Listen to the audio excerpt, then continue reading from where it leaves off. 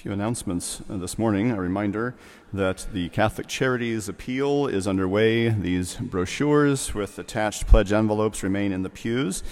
Please complete your pledge soon to help us wrap up the process for this year's appeal. The Knights of Columbus is asking for supplies to benefit the Willow Pregnancy Support Center. A list of items needed can be found in the bulletin. Donated items should be placed in the marked boxes that are out in the narthex marked for Willow. You can also scan the QR code in the bulletin to donate directly from the baby gift registry. Our Knights are also hosting Trunk or Treat with the Saints next Saturday on October 28th, starting at 6:30 p.m. in the back parking lot over here on the other side of the St. Ambrose Center. All are invited to come dressed as your favorite saint.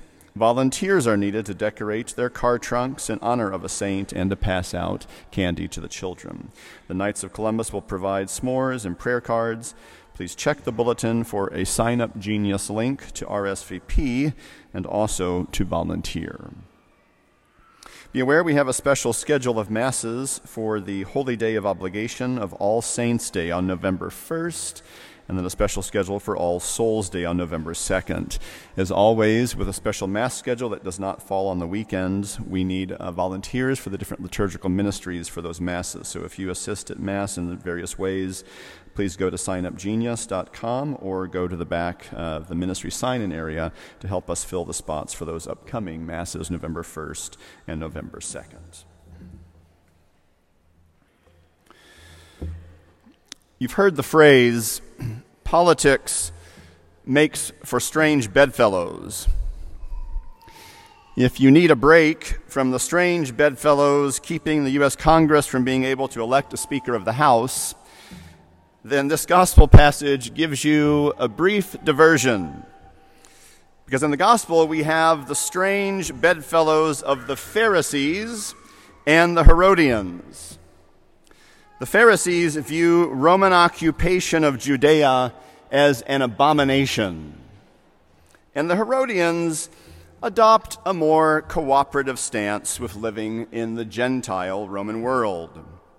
Yet, these two groups come together in a very charged exchange with Jesus, by which the Pharisees attempt to entrap the Lord in this well-known dilemma of paying the census tax to Caesar or not.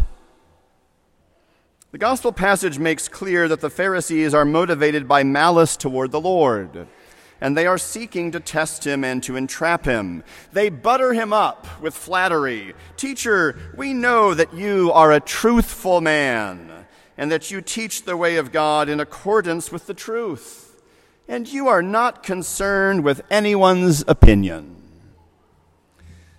And so they ask, is it lawful to pay the census tax to Caesar or not? Now, this may not strike us as a really charged exchange, but it definitely is in the time of the Lord. For if the Lord answers, yes, it is lawful, well, then he will incite uproar among the Pharisees and their ilk by seeming to condone cooperation with Roman occupation. And if he says, no, it is not lawful, well, then he will be inspiring a tax revolt against Rome.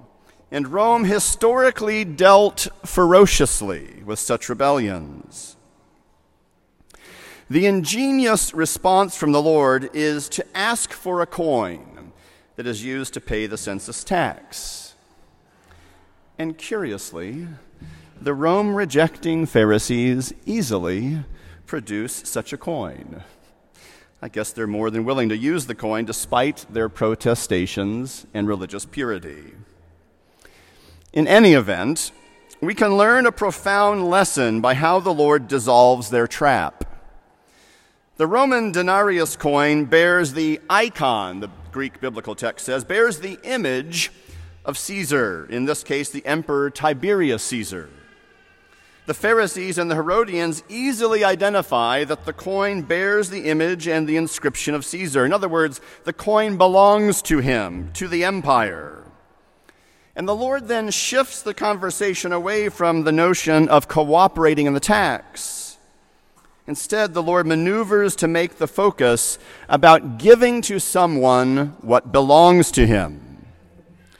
In this case, Jesus says, "Give to Caesar what is his." The Roman coin is stamped with the image of its owner, the one who has authority over it. Jesus says to repay to Caesar what belongs to him, but he goes on to say, "And repay to God what belongs to God." Thinking about this gospel image, we have a coin with the icon, the image of Caesar.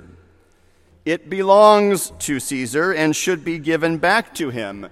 But if we are to repay to God what belongs to him, this begs a question. Where is God's image? Where is it stamped so that we repay that coin back to him? In escaping their trap, the Lord teaches us a profound lesson about ourselves and about giving to God what he is owed. And to grasp that, we need to rest on the foundation of all that has preceded in the revelation of faith. The book of Genesis, the very first book of the Bible, tells us a truth of creation. In creation, man is made, we are made in God's image and likeness. Human persons are icons of God. Our faith tells us that though we never lose the dignity of being made in God's image, our likeness, that is, our appearance, is marred by the fall, by original sin, that original sin that we each inherit. And though the image remains, our likeness to that image, our likeness to God, is disfigured by sin. Our fallen nature, brought about by that first grave sin in the garden, carries the consequence of eternal separation from God. And so by faith and baptism, our original holiness is restored, and the obstacle that bars our entrance to heaven is removed.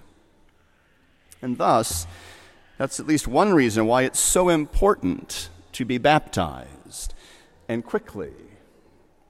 It's a large part of why we baptize infants in our Catholic practice. And so I have some bad news for you. Your kids are cute and all, but until they are baptized, they are little pagans whose likeness to God has been disfigured. And that's not so cute when it comes to heaven. What about after baptism? When in ongoing weakness we disfigure ourselves by sin, by the personal sins for which we bear guilt, confession restores our baptismal dignity long after we have been washed by the waters of regeneration. And so I have some bad news for us. We might look like disciples, but we are counterfeit coins. For as long as God's likeness is not visible in us and not healed by confession. When we commit sin and refuse the importance of confession, we are fraudulent images. And in this, we aren't giving back to God what belongs to him. And in fact, God doesn't accept sin as repayment for stamping us with his image. This gospel exchange takes place in the heated atmosphere of Jesus' final days before he would lay down his life to pay all for us and for our salvation. His words teach us of our innate dignity, that by God's generous love, he has stamped us with his own image, the image of his glory, giving us freedom, giving us the ability to use our minds and to receive and to return his love. And a repayment is expected. The first reading teaches clearly that there are no other gods before the one true God. We can't make payment to idols, to other gods, and still have credit with the one true God. The gospel and the psalm tell us to give glory and honor to God, to give to him what is his due, what he is owed. Living the life of faith and holiness guards our proper image and likeness, and is the payment that gives to God what belongs to him. St. Paul says in his letter to the Romans, "For the wages of sin is death, but the free gift of God is eternal life in Christ Jesus our Lord." Sin mars the likeness of our image to God, and sin is not the form of payment God accepts. It is not giving to God what belongs to him. The good news is that he himself has paid the price to heal our sin. And so in guarding our likeness to him, by faith and by striving personally for moral conduct, by using prayer and the helps he gives us in the sacraments, we are helping to populate the great census of heaven. By repaying to God what belongs to God, he pays greater dividends still by admitting us to eternal life in the kingdom of his glory.